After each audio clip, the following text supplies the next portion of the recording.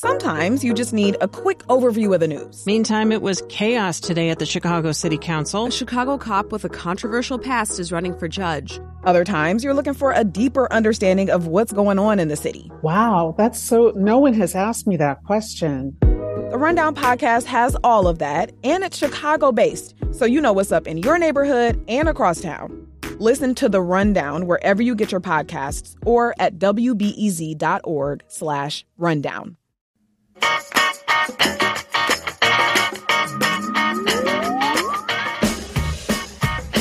Welcome to Worldview on WBEZ. I'm Jerome McDonnell. Last year, Saudi Arabia let women drive. Earlier this month, Saudi Arabia began to dismantle its long-criticized guardianship system for women. But women activists who advocate for these changes are still locked up. Loujain Haslul is the most prominent. Her family revealed months ago that she'd been tortured in prison. Yesterday, Haslul's family said that she was offered a chance to leave prison if she videotaped a statement that announced she'd not been tortured in prison. According to al-Haslul's family, she ripped the document and refused. Let's talk about what's happening with Saudi Arabia and its prisoners with Khalid Abu El-Fadl. He's a professor of law at UCLA Law School and is the founder of the Usuli Institute. It's an Islamic think tank to counter ignorance and extremism. Thanks a lot for joining us again, Khalid. My pleasure. I wonder if you could make a little sense of this for us, because I think most people look at this and say, what is Saudi Arabia doing? They are liberalizing things for women at the same time that they are imprisoning women and torturing them. And, obviously we have a crown prince here who is a pretty ruthless fellow, as he demonstrated in the Khashoggi affair. But I still don't think that people understand what goes on here. Well, the main problem is that MBS, the crown prince, envisions himself as a totalitarian ruler. He wants, for various reasons, some domestic, most of them foreign, he wants to grant women more rights, but at the same time that he wants to do that, he does not want any of his power to be compromised or shared or decreased. And part and parcel of that is that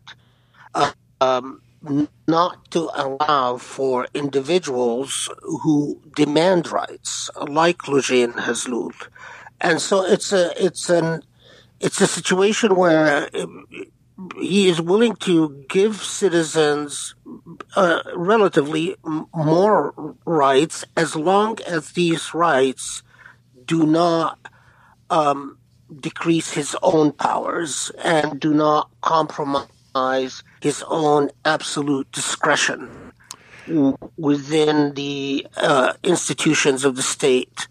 And that's basically where we are. And people like Loujain Haslul has a rather well-documented legacy of being an independent and outspoken advocate for rights that would set limits on the state in one way or another. And Loujain Haslul years ago did a video of herself driving a car and things that were provocative to the Saudi regime.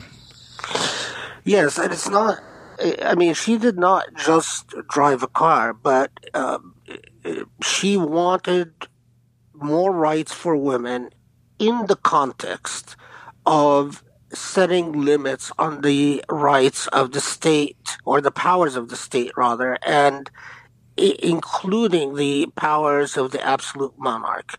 And that's where a lot of the advocates who are in prison right now clash with the state, because the state, as much as it's willing to win favor with the West by liberalizing various things like music and concerts and all of that, but it is not willing to give up any of its own absolute powers.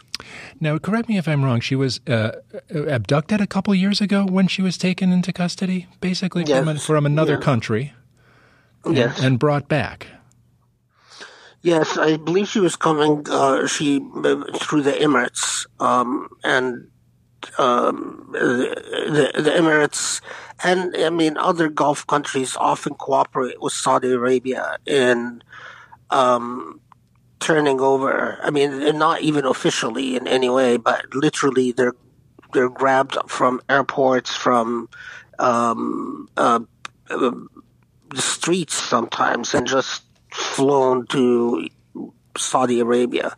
But since her initial disappearance and then the ability of the family, with the help of various advocates to verify that she in fact was in Saudi custody, increasingly more and more very disturbing reports emerged about her treatment in Saudi custody, and therein is the problem. I'm talking with Khaled Abu El Fadl. He is a professor of law at UCLA Law School, and we're talking about the case right now of Loujain Haslul, who yesterday, according to her family, ripped up a document that the Saudis had offered her that said if she could leave prison, if she videotaped a statement that announced that she hadn't been tortured in prison. I wanted to say something about a common denominator with the Khashoggi affair, and one of the people who was involved in the Khashoggi affair and was the key player apparently, and was a right-hand man to the Crown Prince, is also implicated here. Could you tell us where he is now, or what's the story with this individual? Yes, well, this fellow actually continues. He sort of MBS placed him out of public eyesight for a little bit after the Khashoggi affair, but he has re-emerged rather very strongly in reassuming a lot of his previous functions. It's an odd thing because this man doesn't have any qualifications, and his reputation in Saudi Arabia is that of a thug. But he has the complete confidence and trust of MBS. He's not just involved in abusing political prisoners, but he is also involved in setting Saudi policy vis-a-vis Yemen, vis-a-vis Libya. He's been involved in Saudi policy towards Egypt, Bahrain. So it's an odd situation, but the time and time again through it has come out that he is personally involved in the torturing of political prisoners, and he was personally involved in the torturing and sexual abuse of Loujain. Was very grotesque and gruesome details. And this is Saad al-Qahtani who we're talking about here, and he is, and he apparently was right there in the middle of the Khashoggi affair, and right there in the middle of this, right there in the middle of Saudi foreign policy. Now, I wanted to talk about another case with you. And there was an article in The Guardian yesterday, and it was by the son of a Islamic scholar in Saudi Arabia, Salman Al-Ouda, and he is someone who's been in prison for some time now. He has 14 million followers on Twitter, and he mentioned that he thought Saudi Arabia should patch things up with Qatar, and that now he faces a death sentence in Saudi Arabia. Yeah. This is another one of these atrocious human rights violations. The Salman al-Ouda is not just one of the most popular Saudi religious authorities, but he is also one of the most tolerant, moderate, and open-minded. I mean, his theology on everything from Muslim attitudes towards Christians, Jews, or any other religions, Muslims' attitudes towards atheists, towards the West, towards democracy, and it's quite clear that what MBS fears is this man's popularity. The main thing is that he is in favor of a constitutional monarchy. While he supports the monarchy, he has in the past urged for constitutional limits on the powers of the monarch. And that's sort of things that he has written in his books. And I think that's sort of why MBS targets him in particular. It's because of his popularity and because of his ideas about a constitutional monarchy. But the main difference between him and Loujain Hazloul is Saudi Arabia, to this very day, insists officially it is demanding execution for Salman al-Ouda. So, and if he goes to trial, it's hard to imagine how he's going to be able to avoid the death sentence.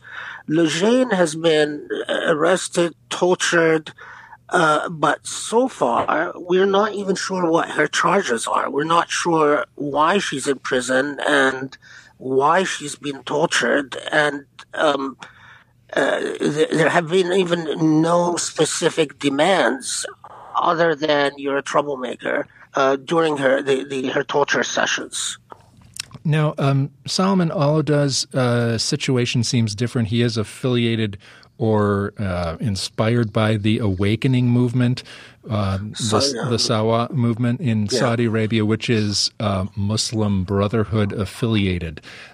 Is this a kettle of fish right there that, being a part of this thing is... The thing is, the Muslim Brotherhood label right now is used as a way of primarily by authoritarian states like Egypt, the UAE, and Saudi to create anxiety in the West. To be quite honest, Salman al-Ouda never officially belonged to the Muslim Brotherhood. In the context of the 70s and 80s and 90s, various Islamic organizations and movements influenced each other back and forth in a very fluid and dynamic way. And so, sure, Salman al-Ouda met and had numerous discussions with someone like Yusuf al-Qaradawi, who at one point used to officially belong to the Muslim Brotherhood, although he hasn't officially belonged to them in a long time. But Salman al-Ouda, at the same time, what a lot of people don't realize is that at the same time he engaged in many debates with members of the Muslim Brotherhood and disagreed with particular theological ideas. And yet the Saudi Arabia realizes quite clearly that the only way to get the West to at least look the other way when they arrest him and torture him, if not execute him, is to slap the Brotherhood label on him. So we have to be very careful with this because it's the same thing like the accusation of Nazism or white supremacy, or when we say someone is a fascist in the West. I mean, you have to know a great deal about the facts of political movements before you can just simply believe that label. And I'm not implying here that the Muslim Brotherhood I'm not among those who believe the Muslim Brotherhood is a terrorist organization. I think they've renounced political violence a long time ago. But nevertheless, I'm always in the human rights field. I'm quite concerned how that label is used to justify horrific human rights abuses against people. And Salman al-Ouda definitely would fit the bill. And Salman al-Ouda is someone who's being charged with under a pretext of like a terrorism law, a law that was started to prosecute terrorists. Yeah, and the charges are like causing corruption on Earth, insulting the royal, insulting the royal office, spreading doubts and seditious ideas about the Saudi government. So they're all these, very broad, vague accusations where literally anything under the sun could fit. What does spreading corruption on the earth mean? He hasn't been charged with any violent activity. He hasn't.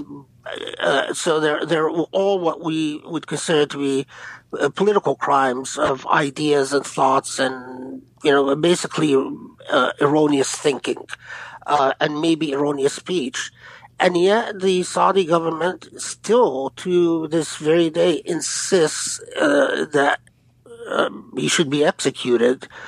And a lot of people similarly situated to Salman Auda have expired in Saudi custody because the treatment is horrific. But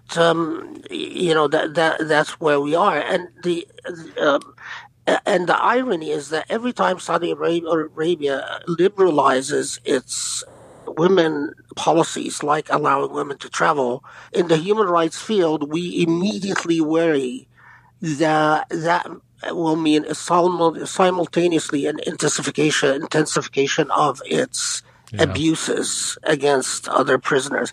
I want to just add one really important thing. I have to say, Loujain Hatzlou is an unbelievably brave human being.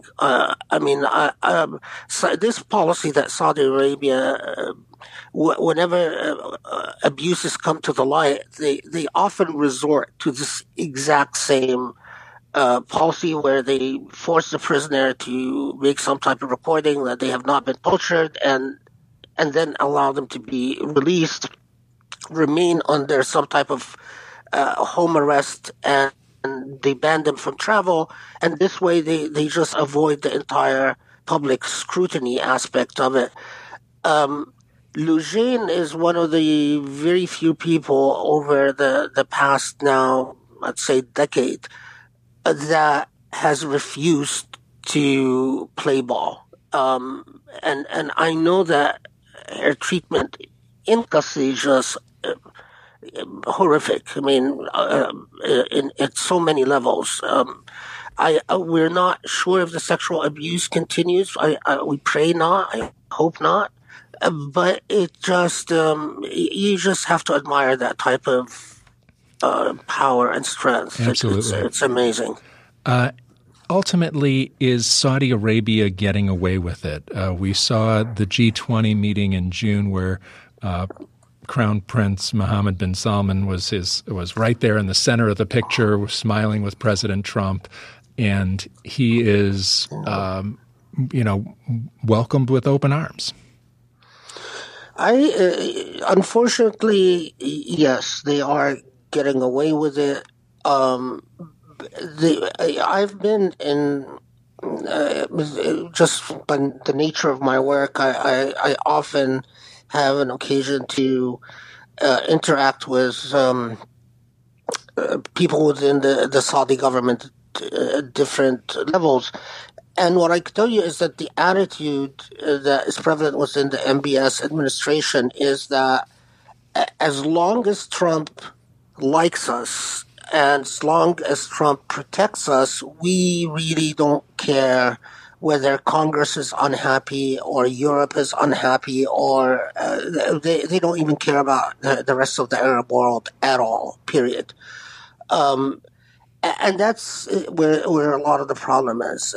Both MBZ and MBS, well, I would say MBZ, MBS, and Sisi of Egypt have this attitude: as long as the American administration has their back, then all problems are solved. that's the test. The real rub was the Khashoggi case. MBS worried a lot after Khashoggi, but when he saw it's not going anywhere, he relaxed and let a lot of abuses go on unhampered. Khaled Abu Afal is a professor of law at the UCLA Law School. He's founder of the Usuli Institute. It's an Islamic think tank to counter ignorance and extremism. Thanks a lot for joining us and talking about human rights in Saudi Arabia. Thank you. Coming up after the break, I'll talk with former Worldview producer Joe Lindstroth, and we'll reminisce a bit about his time on Worldview and mark 25 years of Worldview. I'm Jerome McDonnell. You're listening to Worldview on WBEZ.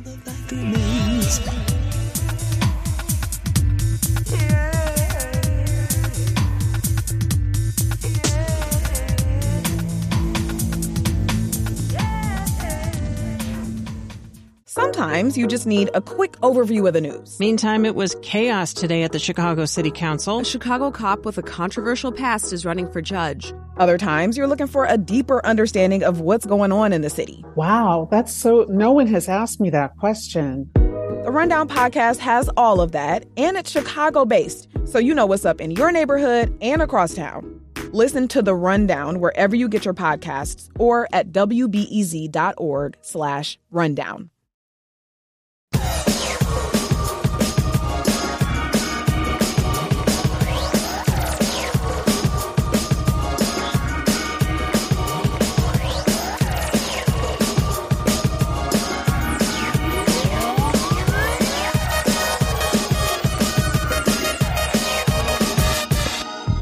This is Worldview on WBEZ. I'm Jerome McDonnell. For the 25th anniversary of Worldview, we are going back and talking to previous producers of the program who have gone on to bigger and better things than Worldview.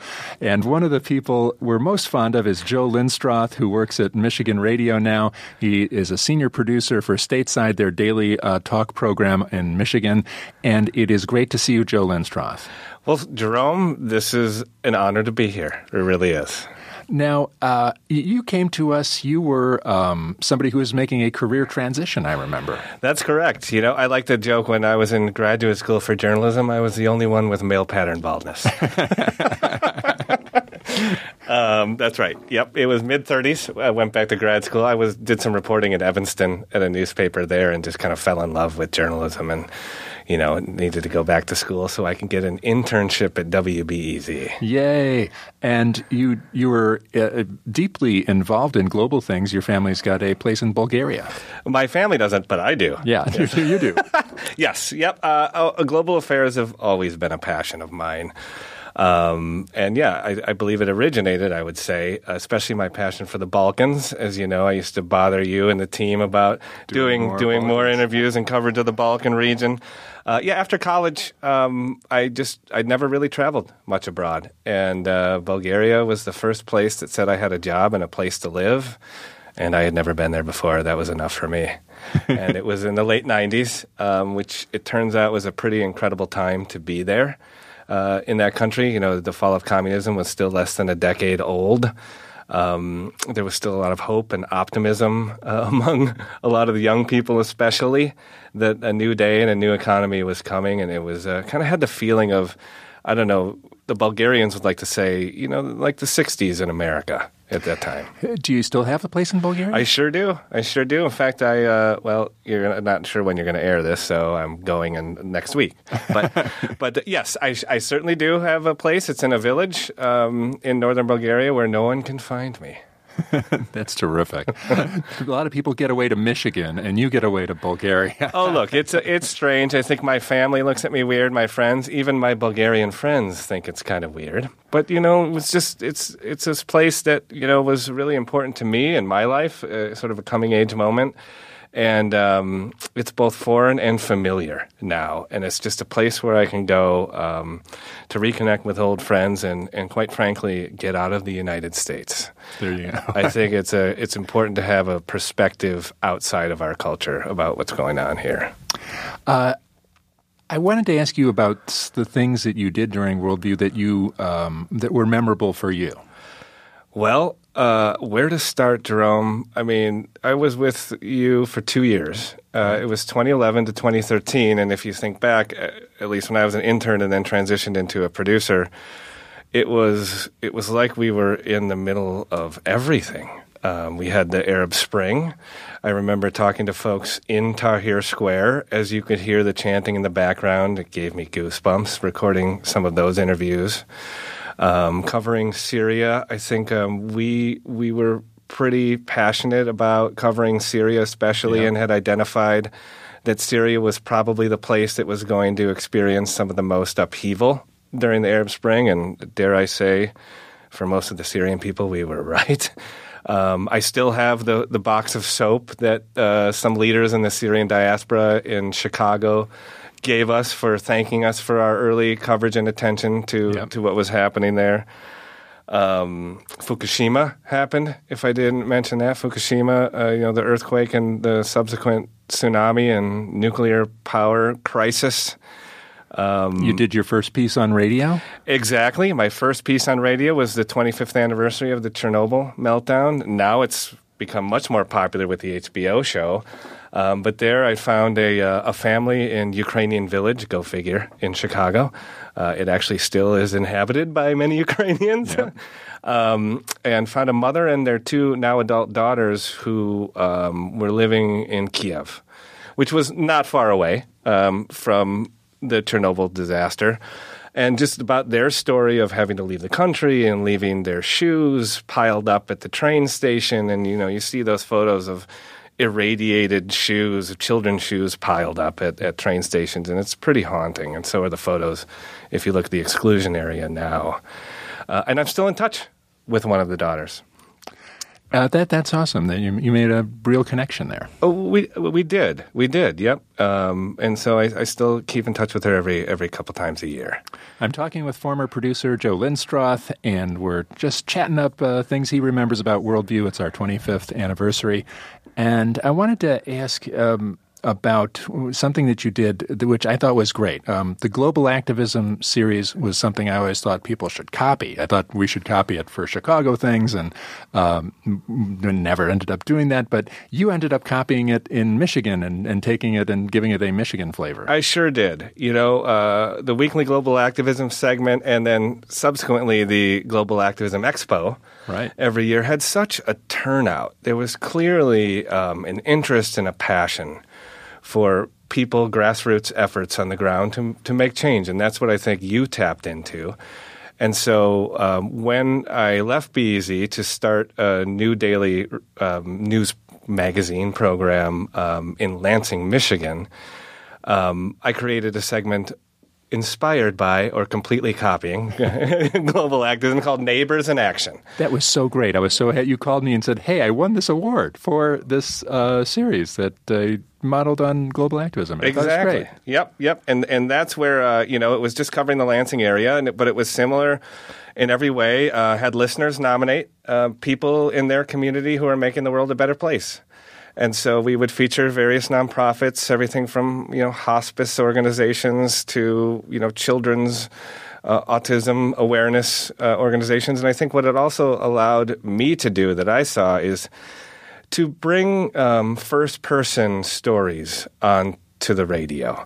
So we would always get, the executive director of this nonprofit, but I would always ask for bring someone who benefits from your work, who can talk about their own experience. And I think you get people on to share their life experiences about living with a severe mental health issue, dealing with finding palliative care for their loved ones.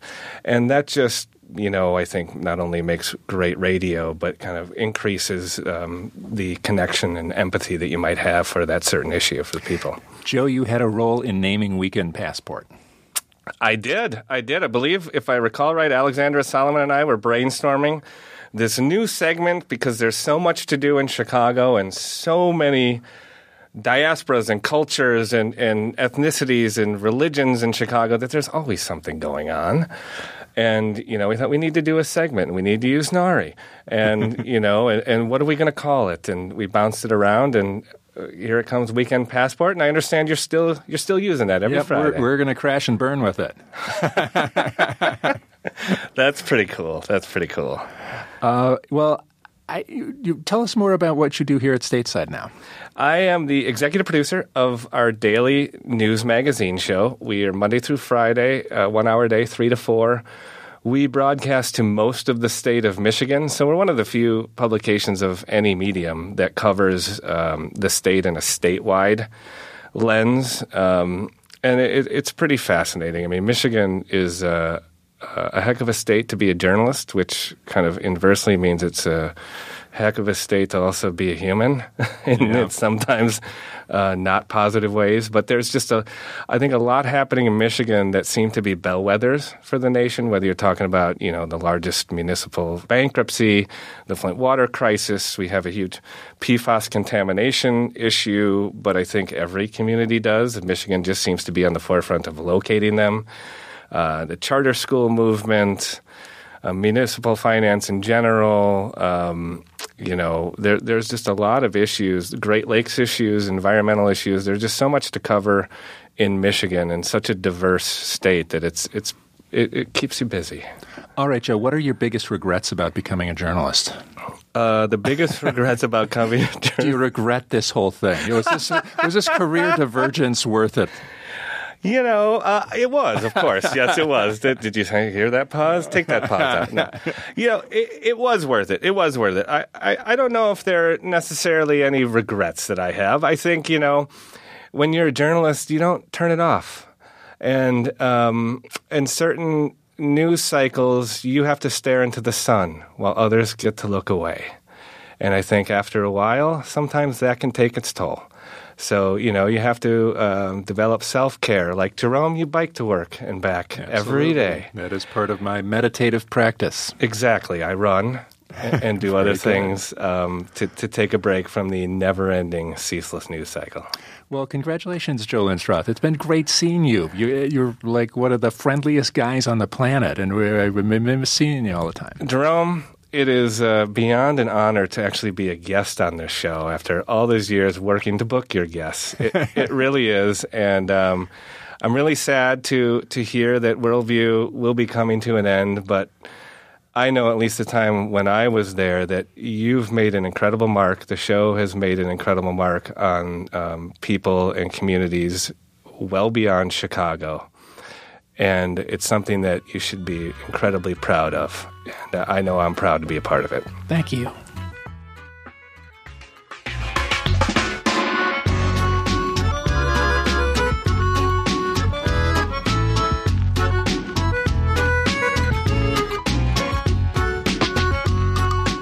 That was Joe Lindroth. He's the executive producer of Stateside on Michigan Radio, and he's a former Worldview producer. We'll talk with a few more Worldview producers as things go on the next couple months.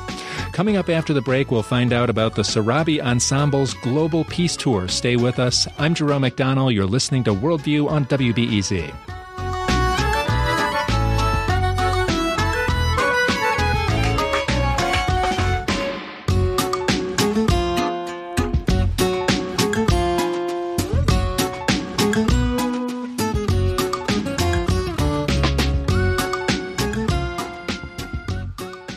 Sometimes you just need a quick overview of the news. Meantime, it was chaos today at the Chicago City Council. A Chicago cop with a controversial past is running for judge. Other times, you're looking for a deeper understanding of what's going on in the city. Wow, no one has asked me that question. The Rundown podcast has all of that, and it's Chicago-based, so you know what's up in your neighborhood and across town.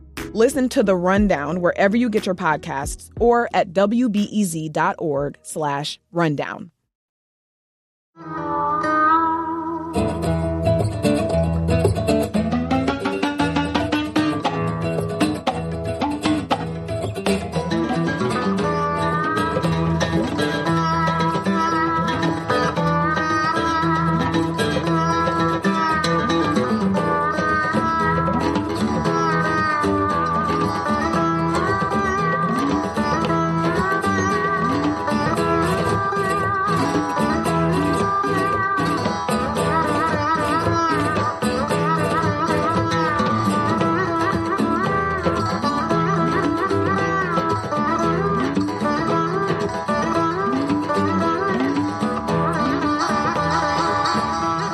That's a little taste of the Sarabi Ensemble. They were in our studios earlier this year, and they're back again. And the Sarabi Ensemble is a musical and dance group that aims to connect cultures and create positive energy. And earlier this year, they created a lot of it when they brought their art message to Vietnam, Portugal, Spain, Senegal. It was called the Global Peace Tour, and they're going to debrief with us about how the Global Peace Tour went. They've got a couple performances coming up that are going to reflect on what happened during the Global Peace Tour. And with us is Greg Nagard. He is a native Chicagoan who is the bassist with the organization. Hello. Great to see you. You too. Masamba Diop is here. He was the host of the Sarabi Ensemble when they were in Senegal. It is great to have you. Good morning. And David Fink is here. He was the Vina valet during the tour.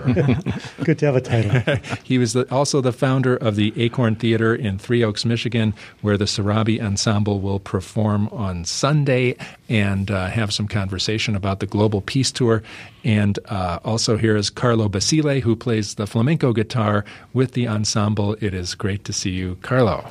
Thanks for having us back. Explain for people who don't know anything about the Sarabi Ensemble what you are, because I was going to try to list the conglomeration of instruments, and it gets a little complicated. Well, it's a cultural fusion of Indian, Spanish flamenco, Arabic, African. So we try to put it together, and we have kind of a collective idea where artists could come in and we can collaborate in different ways. And it just seemed part of our mission that we should reach out a little bit, especially given some of the turbulent times we're in right now. Like, can we do something positive and bring a message, not just locally, but do something internationally? So that's what this was all about. And the group brought different artists who joined us on the tour, and we reflected the instruments of those different cultures that I just mentioned. Greg, you were on the tour, and the tour was Vietnam, Spain, Portugal, Senegal. Or do you have a favorite experience you'd like to share with people? If I had to choose one, we were playing at a wonderful theater in southern Portugal. And it was a great show. We played really well. The house was packed, sort of a small theater, maybe 500 to 1,000 people. And at the end of the show, after our encores, the entire audience got up and said, thank you so much. We're going to sing a song for you. And every single person in that audience sang this traditional Portuguese song for us, like verse after chorus after verse after chorus for 10 minutes, as their sort of thank you to us. And it was one of the most, I was almost in tears. It was just such a beautiful thing and such a wonderful gesture. And I think that really, for me, summed up the reaction and the reception that we had in so many different places from people that we were performing with and people who were in audiences seeing Sarabi perform, that people were very generous. And wanted not only to thank us for our performance, but to participate and give us something back. Masamba Diop was the host in Senegal. He is a master of the talking drum and has performed on the soundtrack of Black Panther with Baba Mal and lots of other people. And you're here for the performances as well. You're here in this country. How was everybody received in Senegal? What was it like? Senegal is a country, is a African country, but they have a very deep musicians over there, very intelligent musicians, very open musicians. Why I come here to play with this guy in Sarabi Ensemble in Chicago. I play with many different artists in the United States. I play with Herbie Hancock, James Brown, Carlos Santana, Stevie Wonder, Angelique, many. I cannot say that all of them right now, but Senegal, I can say to Senegal is a country, musicians very open, very popular, and very kind of musicians in the world. So the shows in Senegal were like what for you, Carlo? It was really special. Masamba was just telling me they hadn't seen some of those instruments though, yeah. Right? And they were asking, when are these guys coming back? And so that's like really special to have this culture that we respect so much to go there and then to have that kind of a reception. So I think it went both ways. It went really well. And we were just talking about, okay, when are we going to bring the whole group back there? Yeah. We're just talking today. It was probably the Vina they'd never seen, right? And that's where David's role came in so crucial. He had to get the Vina out of customs or whatever it was when we got into Senegal. Yeah. Absolutely. Got to bribe somebody to get the Vina. The Vina is a gigantic thing. I think people, if you see a picture of it, it doesn't do it justice how large it is. Mm-hmm. It's very large. It is like 6 foot long, and it's big and heavy. It was often sticking out of car windows as we're going from gig to gig, just hoping nobody would clip it on the road. Why did you want to do this, David, and tag along and see what was going on and what the whole Global Peace Tour was going to be like? Well, I've worked with pretty much all these musicians various times through the years, through my 17 years at the Acorn Theater. And they invited me. And if you have an opportunity to do something you've never done before, do it. You have the experience. So I could do it, so I did. Do you have a favorite memory of it?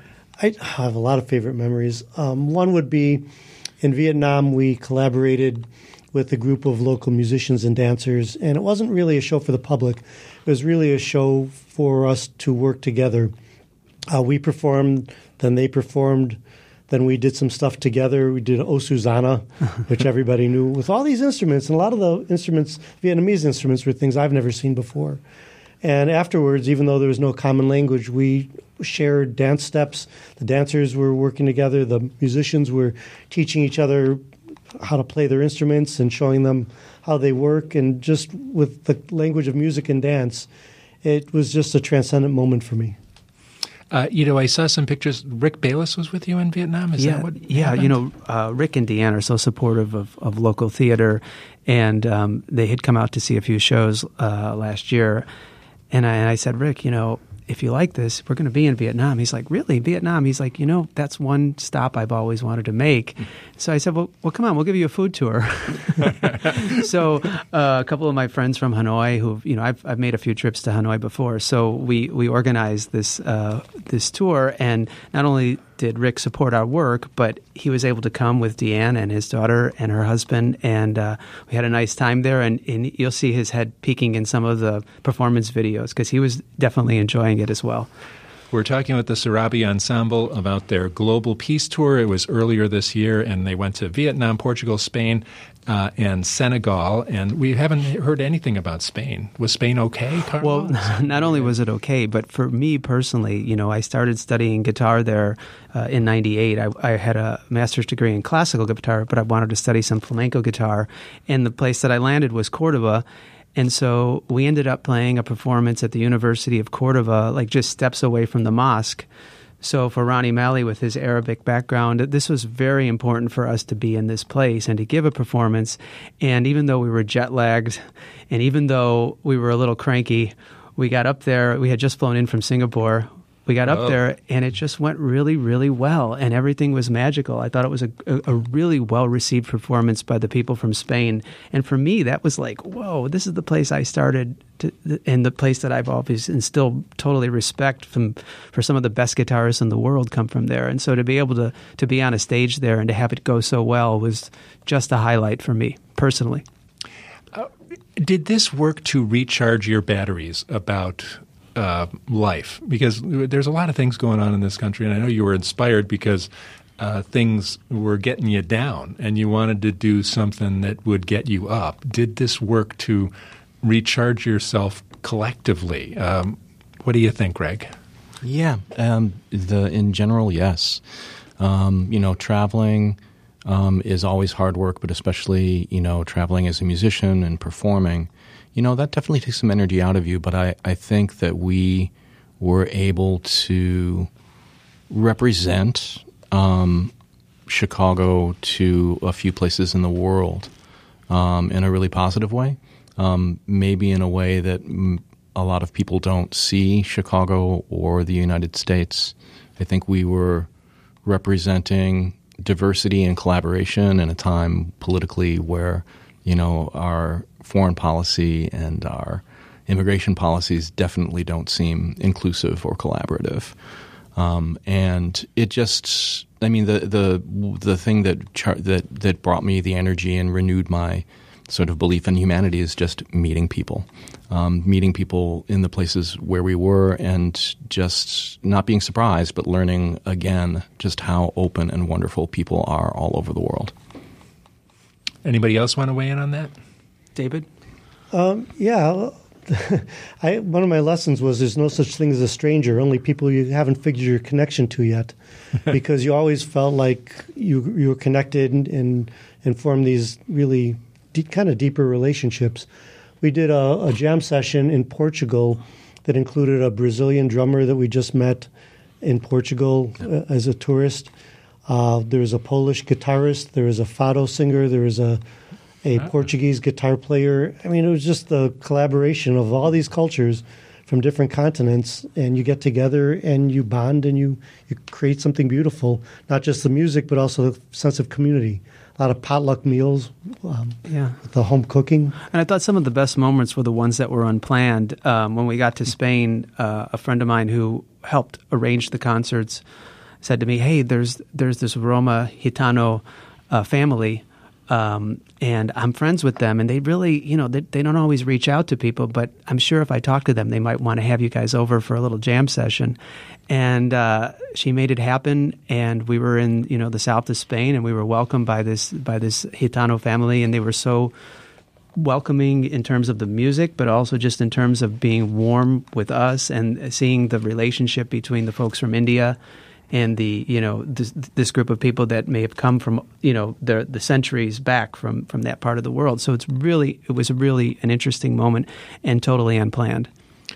What were there any kind of downsides or tough moments? I know that there's always don't all musicians have visa problems? Isn't that the whole thing about? And that's one of the things that has maybe inspired us at this point too. Kinnari and Sarah have Indian passports, and so they were not able to transfer in Singapore just between terminals. So we literally on the spot had to reroute them from Vietnam through Istanbul to get to Spain for the performances the next day. We made it work. It happened. Masamba wasn't able to get a visa in time to join us in Spain. He was supposed to join us in Spain as well. And so I think, having an American passport, we do have a lot of freedoms. And I know some of the other countries are starting to catch up to that now and are starting to say, okay, Americans are going to need visas now too. Maybe we've taken some of that for granted, but we noticed it while we were traveling. And I think some of these things that happened along the way will come out in our new work. We're already working on some pieces that reflect some of this. And now you've got several gigs coming up here in the next week or so. Right. Let's knock them back. You're going to be in Holland, Michigan yes, on Saturday? On Saturday we'll be at the International Festival in Holland, Michigan, which is at 6 p.m. Eastern Standard Time. Oh, yes. On Sunday we'll be at the Acorn Theater with David hosting, taking some questions and doing a workshop performance at 2 p.m. Eastern Time, right? And what does that mean, David? You're going to host. You're going to do. What are you going to do with them? Well, I'm going to kind of ask some questions and try to have the questions transition into music and take questions from the audience. He's going to be like Jerome, basically. Oh, fun! Only with more music and longer and stuff. The big performance is coming up at City Winery, though, on Wednesday, the 21st, and we'll have some pre-show questions. We'll play the video from the tour, and then we also have another artist coming in from Chennai, India. Raghavan Sai will be joining Masamba, and this will be an interesting, India versus Senegal percussion jam to start the show, and then we'll get into some of the material that we actually played on the tour. So we have new material to play on this show, and that's at City Winery. It's an all ages show on Wednesday. We'll probably start around 7:40, but the actual performance music starts at 8 p.m. Well, that sounds fantastic, and you get to be with a world-class talking drum player who has played with everybody in the world. Mm-hmm. All sorts of, we haven't had Sarah here, but she's the founder of the group, and she's does this beautiful vina that is fantastic. It's great to see you guys whenever I hear you. It will be a tapestry of sounds and a collection of cultures. Now, why don't we introduce some of the new music that you brought us here? This is a Vietnam this piece is actually from the CD. It's a piece that continues to transition as we perform it. And I wrote this piece a couple of years ago, actually to teach. I was doing a workshop in Vietnam. And so there are sections of it which are very easy to teach, and then there are sections of it which are more complex. And I think we're going to hear some of it going out. And again, this is a piece, we played it in Hanoi, which it's called Hanoi Pho. And so our friend, when he heard it from Hanoi, he's like, you have to play this for the orchestra tomorrow. I'm going to set this up. And so we played it for the Vietnamese orchestra, and they loved it. So super cool. Well, fantastic. We'll hear the song here in a second. Thanks, Carlo Basile, Massamba Diop, who came from Senegal with the talking drum. Thanks also to David Fink, who is the founder of the Acorn Theater in Three Oaks, where you'll be playing on Sunday. And Greg Nagard is the bassist of the Sarabi Ensemble, and you can check out their Facebook page and for some of the details about their events. And it's been great seeing you guys. Thanks for having a global peace tour and doing a global peace tour. And thanks to Steve Bynum and Julian Haida for producing today. I'm Jerome McDonnell, and you've been listening to Worldview on WBEZ.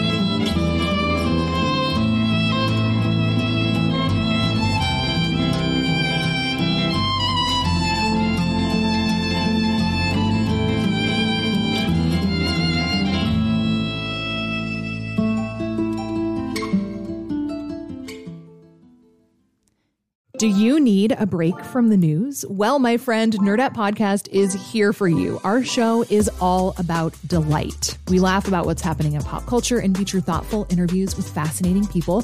We even have a monthly book club that you can participate in. I could just go on and on about it. I loved this book. It was an experience, I'll tell you that. I discovered authors I had never heard of, and I'm really happy that I did. Come hang out with us. Listen to Nerdette wherever you get your podcasts.